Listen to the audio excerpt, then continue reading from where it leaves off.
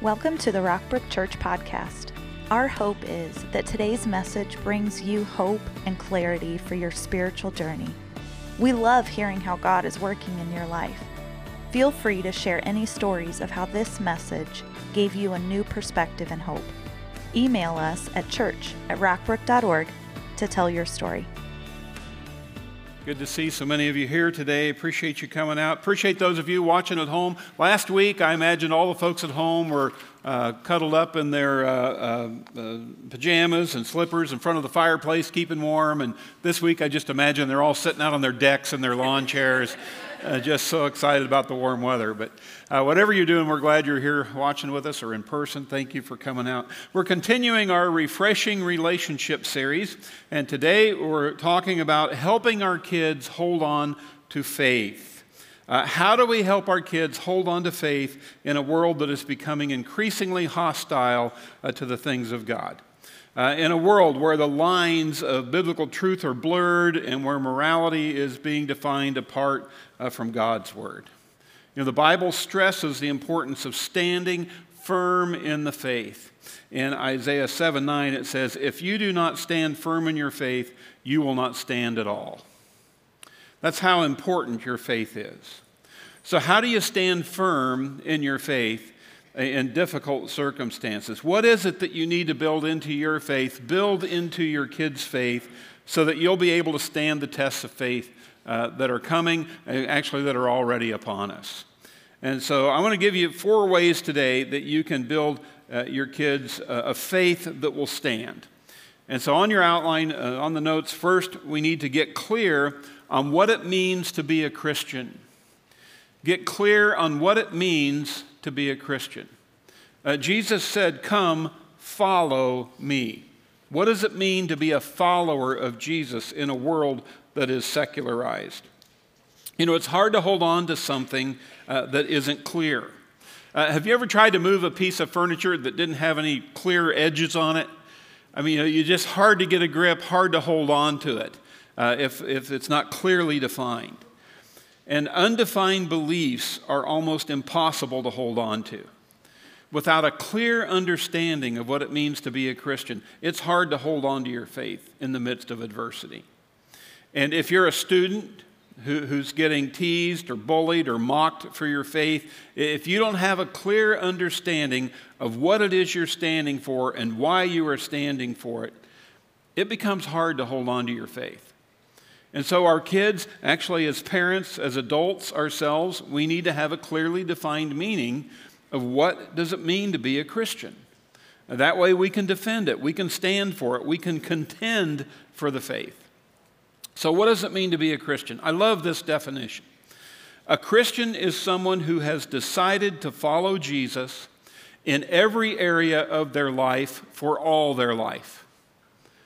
A Christian is someone who has decided to follow Jesus in every area of their life for all their life. We need a clear definition. You know, Christianity, first and foremost, it's a choice. It's a decision to follow Jesus. It's in response to the invitation that Jesus extends to everybody. Jesus invites everybody, "Come and follow me." And it's an invitation for which you must make a choice, an invitation that requires an RSVP. You've got to respond. You either respond, "Yes, Jesus, I will follow you," or "No, I'm not going to follow you." But a wishy-washy answer to that won't work. You know, following Christ means that we're called to be different. We're called to be set apart, to live differently than the world. Romans 12:2 just says bluntly, don't copy the behavior and customs of this world. Don't copy the behaviors and customs of this world. Believers are to live differently than the world. Now, there's a tension that occurs. When you as a believer copy the behaviors and customs of this world, when you try to fit in and look and act and talk like the world, if you call yourself a believer but act like an unbeliever, it creates confusion for everybody. It confuses the non-believers, and it confuses the Christians, and it confuses you. When you say, "I'm a follower of Jesus," and then your life doesn't look like it. Jesus had harsh words, strong words for this kind of wishy-washy faith in Revelation 3:15 through 16. He says, I know your deeds. He can see what your deeds are, that you are neither cold nor hot. I wish that you were cold or hot. So because you are lukewarm and neither hot nor cold, I will vomit you out of my mouth. That sounds like a harsh statement. I thought Jesus was all about love. Well, it's out of love that he says this. It's out of a love for the lost, out of love for the person who doesn't know Jesus Christ. Because when someone calls themselves a follower of Christ but doesn't live like it, it confuses everybody. When your Instagram, your bumper stickers, your t-shirt say one thing, but your lifestyle says something else, we do damage to the gospel when we advertise ourselves as Christians, but the things we say and do don't match up. 2 Corinthians 5:20 says, so we are Christ's ambassadors. God is making his appeal through us. We speak for Christ when we plead, come back to God. We're Christ's ambassadors. An ambassador is an official representative to a foreign country. An ambassador takes their country with them wherever they go. When they step on foreign soil, they represent their country. And you and I are Christ's ambassadors. Wherever we go, we represent the kingdom of God.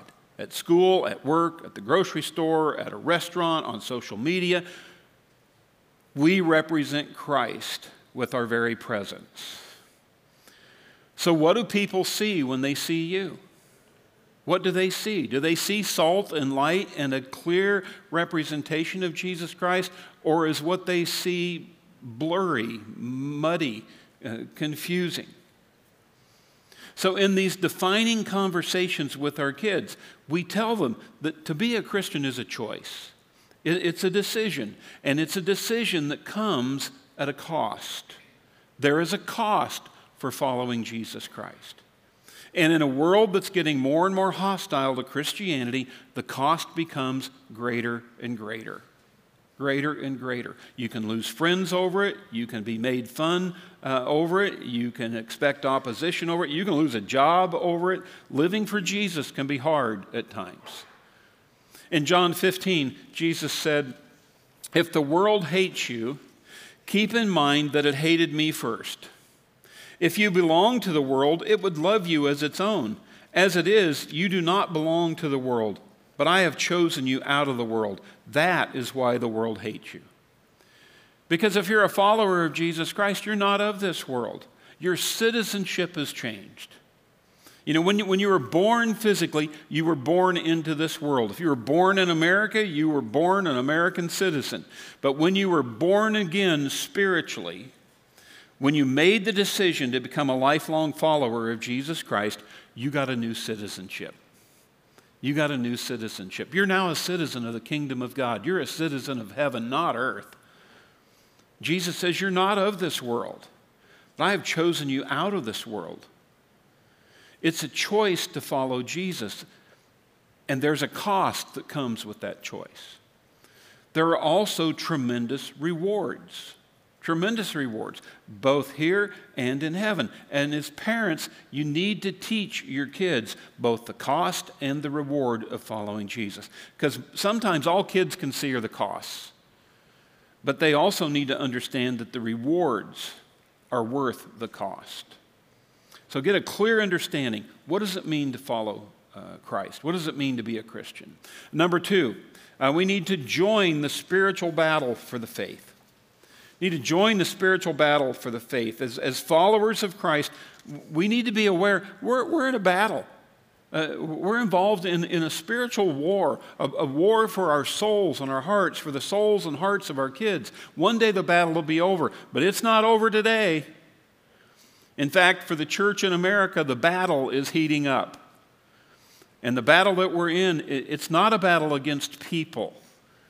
You need to understand this. We are not fighting people. We are fighting spiritual forces that are unseen. Ephesians 6, on your outline, on the screen. For we are not fighting against flesh and blood enemies, but against evil rulers and authorities of the unseen world, against mighty powers in this dark world and against evil spirits in heavenly places. Our battle is a spiritual battle that affects every area of the natural world. It's a supernatural battle that spills over into our daily lives, whether we realize it or not. And so the conversations, the encounters that we have with people, the things that happen in our schools and workplace, the decisions that are made by local and state and federal government, that there are forces for good and forces for evil behind all of that. And it's a battle for your mind, your heart, your soul, and for your kids. And there is just so much noise, so much din, so many voices of fighting for your attention, fighting for your heart. But there's only one voice that matters, and that's the voice of God.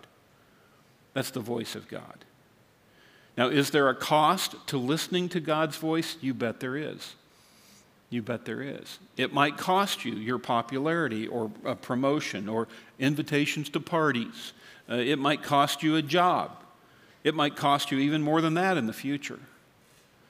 But with the cost, there is also a reward. There's a blessing. In Matthew 5:11, Jesus says, blessed, circle that word, blessed are you when people insult you, persecute you, and falsely say all kinds of evil things against you because of me. So rejoice and be glad, because great is your reward in heaven. Following Jesus can be hard. Going against the culture, standing for what is right is hard. That's why the Bible calls it a battle. But you're not going through it alone.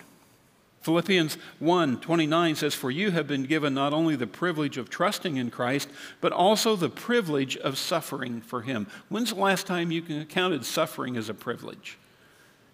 But we have the privilege of trusting in Christ, and we have the privilege of suffering for Him. We are in the struggle together. We're not going through this alone. There are millions of followers of Jesus Christ who've gone before you. They have stood for Him. They counted it a privilege to suffer in His name all throughout history.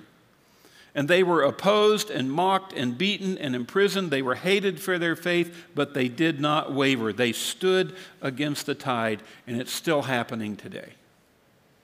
The Vatican says there are 100,000 followers of Jesus that are martyred every year. 100,000 believers dying for their faith. That's a believer dying every 5 minutes for their faith.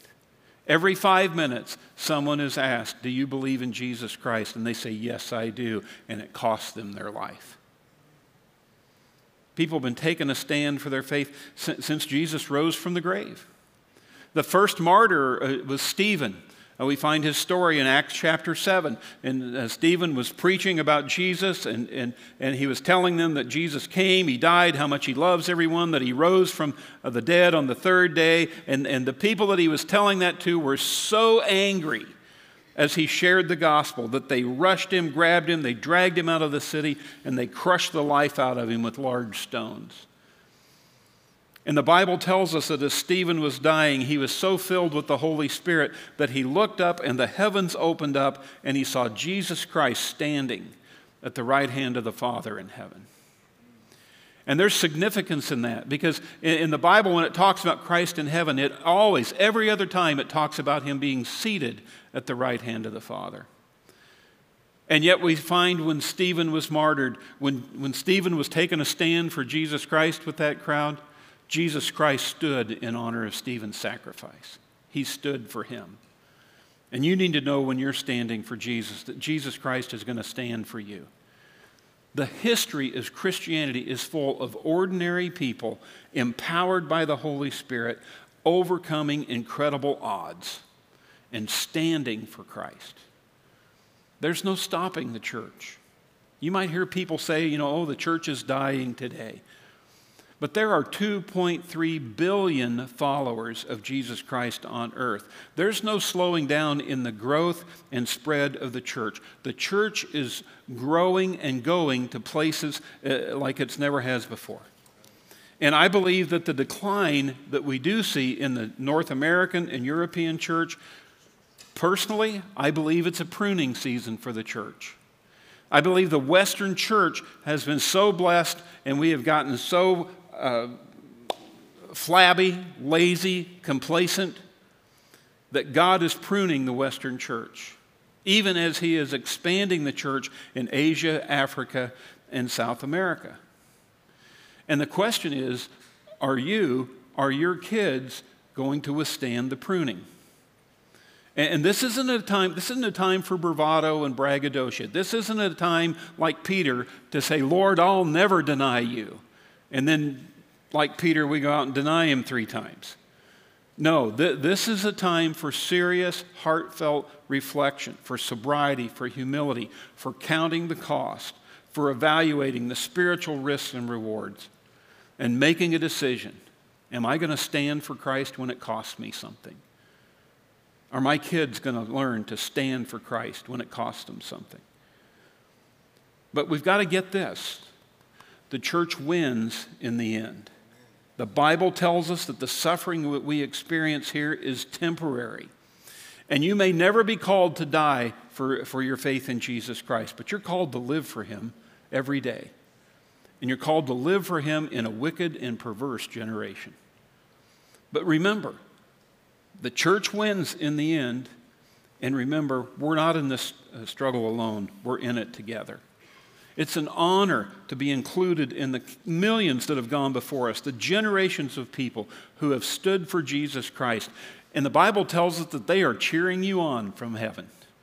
In Hebrews 12:1, it says, "Therefore, since we are surrounded by such a huge crowd of witnesses to the life of faith, let us strip off every weight that slows us down, especially the sin that so easily trips us up, and let us run with endurance. Let us run with endurance the race that God has set before us."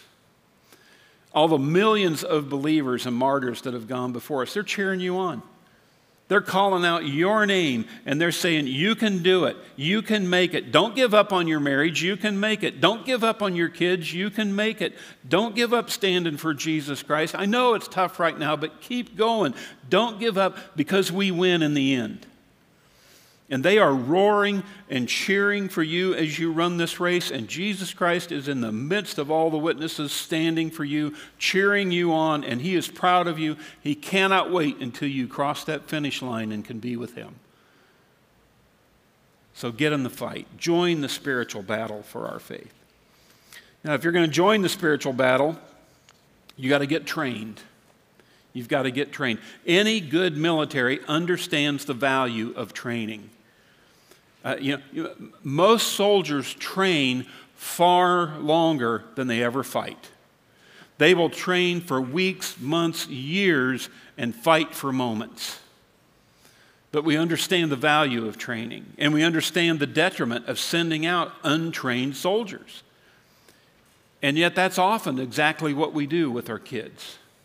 We send our kids out unprepared for the influences in the world. As secular Western culture continues its downward spiral, our kids need stronger preparation in order to respond to that. And our kids can feel unprepared. As parents, we feel unprepared. But as parents, you've got to understand that you are your child's primary spiritual trainer. God did not intend for you to outsource this aspect of your parenting. And as a parent, I know I would love to just, send my kids to church, put them in youth group, kids small group, and hope that, we've covered all the spiritual bases. And I'll tell you, as a church, we're doing the best we can. And we've got programs in place, and we are working hard to help you and to help your kids. But frankly, it's just not adequate for the climate that we live in today. It wasn't adequate 50 years ago. The church just doesn't have your kids long enough. No matter how good our training is, it's just not enough. But as parents, God designed you to be your child's spiritual leader and trainer. In fact, the cool thing is you can learn along with them. And so I'm going to give you some key areas where you can get trained and you can train your kids. Parents, you can do this. You can take control of your kids' spiritual training and education. And the first area of training is to read through the Bible. To just read through the Bible. Have you ever read every word of it? Even the hard to understand parts, even the boring parts. Have you just, as an act of worship and surrender to God, said, I'm going to read every word of the Bible, and just read your way through it, slog through it, every word? You know, it's important to introduce your kids to the full counsel of Scripture, not just the comforting snippets that make us feel good. You know, don't edit the Bible, don't edit Scripture, don't censor God, don't censor Scripture. Embrace all of it. Embrace it. 2 Timothy 3, look at this. It says, all Scripture, circle those two words, all Scripture is God-breathed and is useful for teaching, rebuking, correcting, and training in righteousness, so that the servant of God may be thoroughly equipped for every good work. You want to be thoroughly equipped to live in this life, to fight in this spiritual battle. You can't just pick and choose the parts of Scripture that you want to believe and obey. You need to expose yourself, expose your kids to the whole counsel of God. Now, how do you do that? I would encourage you to invest, and it'll cost you, but I'd encourage you to invest in a good study Bible. You know, a study Bible has more than just the Bible verses in it. It's got an introduction to each book. It has background and historical information in it. It has cross-references that'll take you from one verse in this book to another verse in another book. It has definition as words. It has footnotes. It has maps. It even has an appendix. Okay? So get a good study Bible. And I'd recommend the NIV study Bible, or the one I use is the Ryrie Study Bible. You can get a Ryrie Study Bible in a number of different translations. But get a study Bible and wade into it. Yes, you're going to get in over your head, but you won't drown. So get in there. It's better than standing on the shore or just sticking your toe in. Just wade into it and read the whole Bible. And next, you want to get trained on the core teachings of the Bible. So you want to read the whole Bible so you're exposed to the big picture of it. And then you take a deep dive and you learn the core teachings.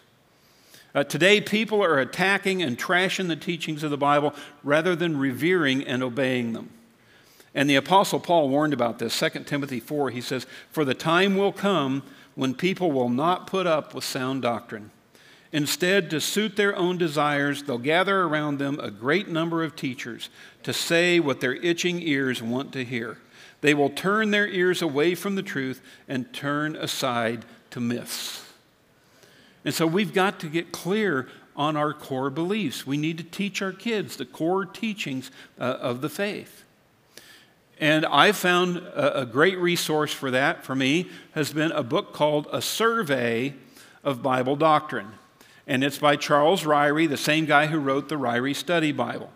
And it's only 200 pages long. You can get it for a paperback book. There are lots of them available in used bookstores, because this thing's been used as textbooks in colleges and seminaries for decades. And so it won't cost you much, but it's only 200 pages long, including the appendix. Okay? But Charles Ryrie, he can say more in 50 words than most guys can say in 500. I mean, I just love how clear and concise he is.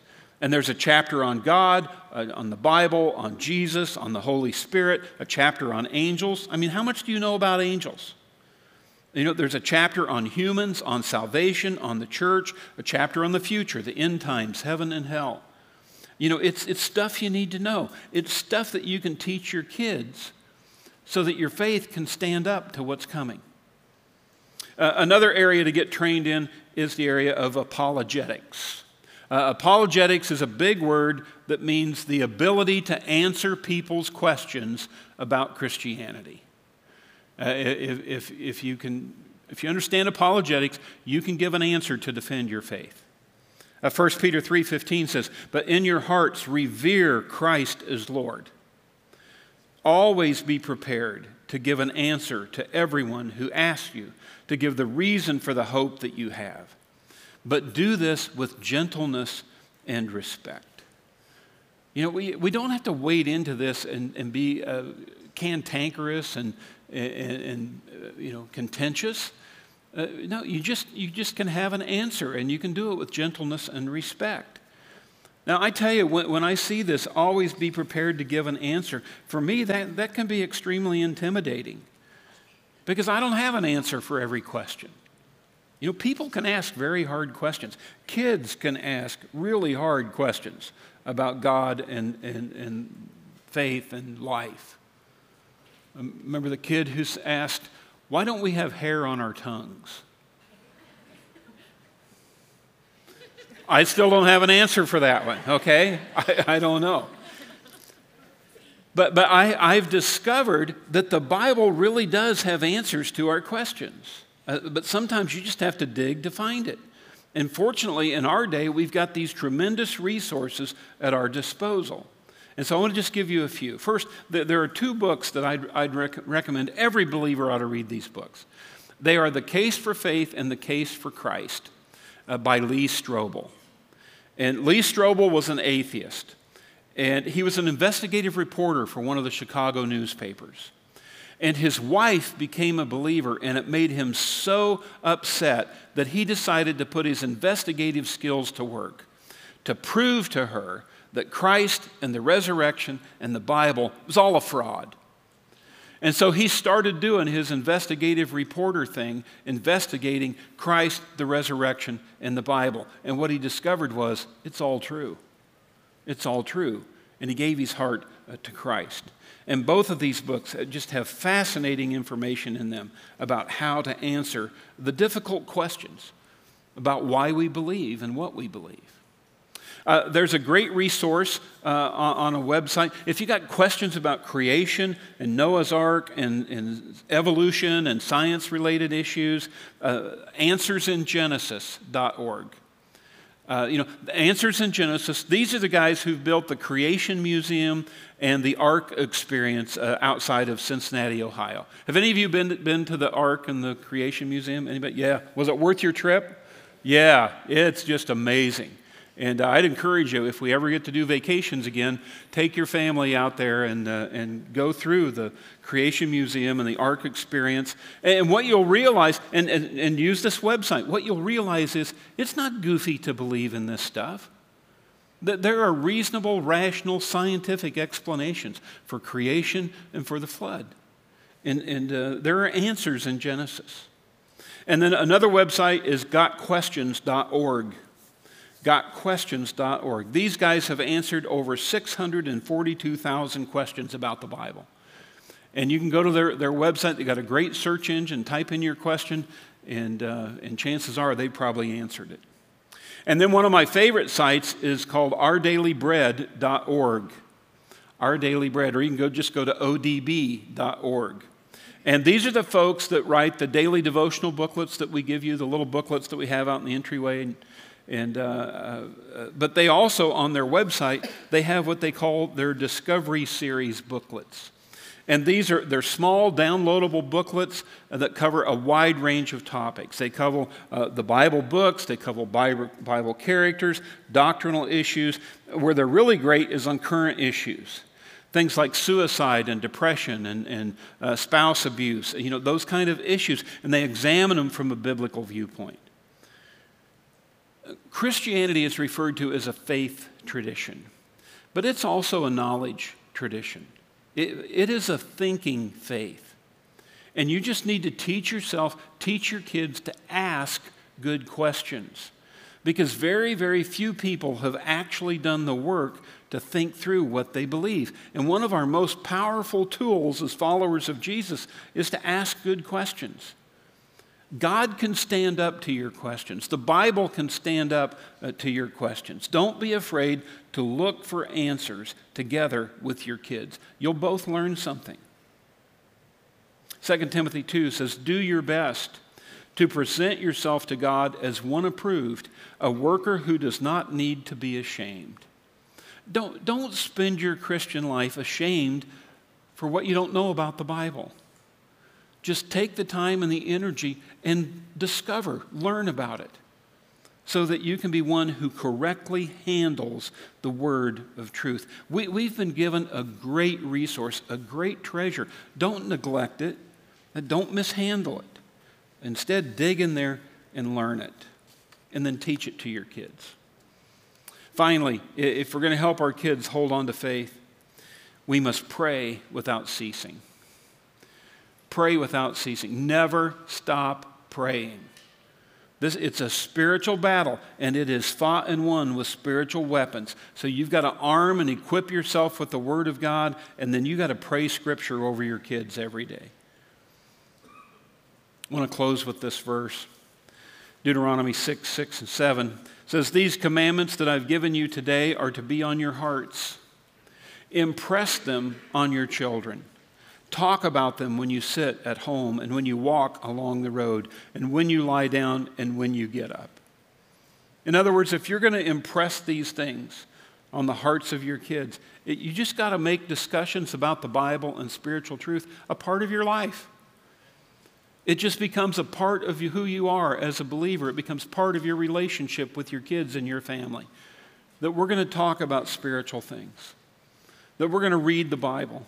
That we're going to study the Bible. And we're going to follow and obey it in every area of our life for all our life. Let's pray together. God, first I want to pray for the adults, specifically for the parents in the room, those of you who are just feeling pressed and squeezed at every side as you try to raise young Christ followers. Father, we recognize we cannot do this without you. We need your power, your presence, your spirit. We need your insight, knowledge, discernment. God, we need your wisdom. And we're busy people. And so we need you to help us to corral our calendars so we can prioritize getting trained. We want to follow you, and we want our children to follow you, ardent followers of Christ in the 21st century. And God, I thank you for our kids. Just what a blessing they are. And I pray that you would raise up a generation who would love you, who would know you, and who would follow hard after you. God, make them strong, make them bold. May they be filled with the knowledge and love of Jesus Christ. God, would they put our generation to shame for their zeal for Christ? And that they would become a generation that cannot be silenced. Protect our kids, deliver them from the evil one. God, make them steadfast in their faith. In Jesus' name we pray. Amen. Thanks for joining us today. We would love for you to get connected to what's going on at Rockbrook Church.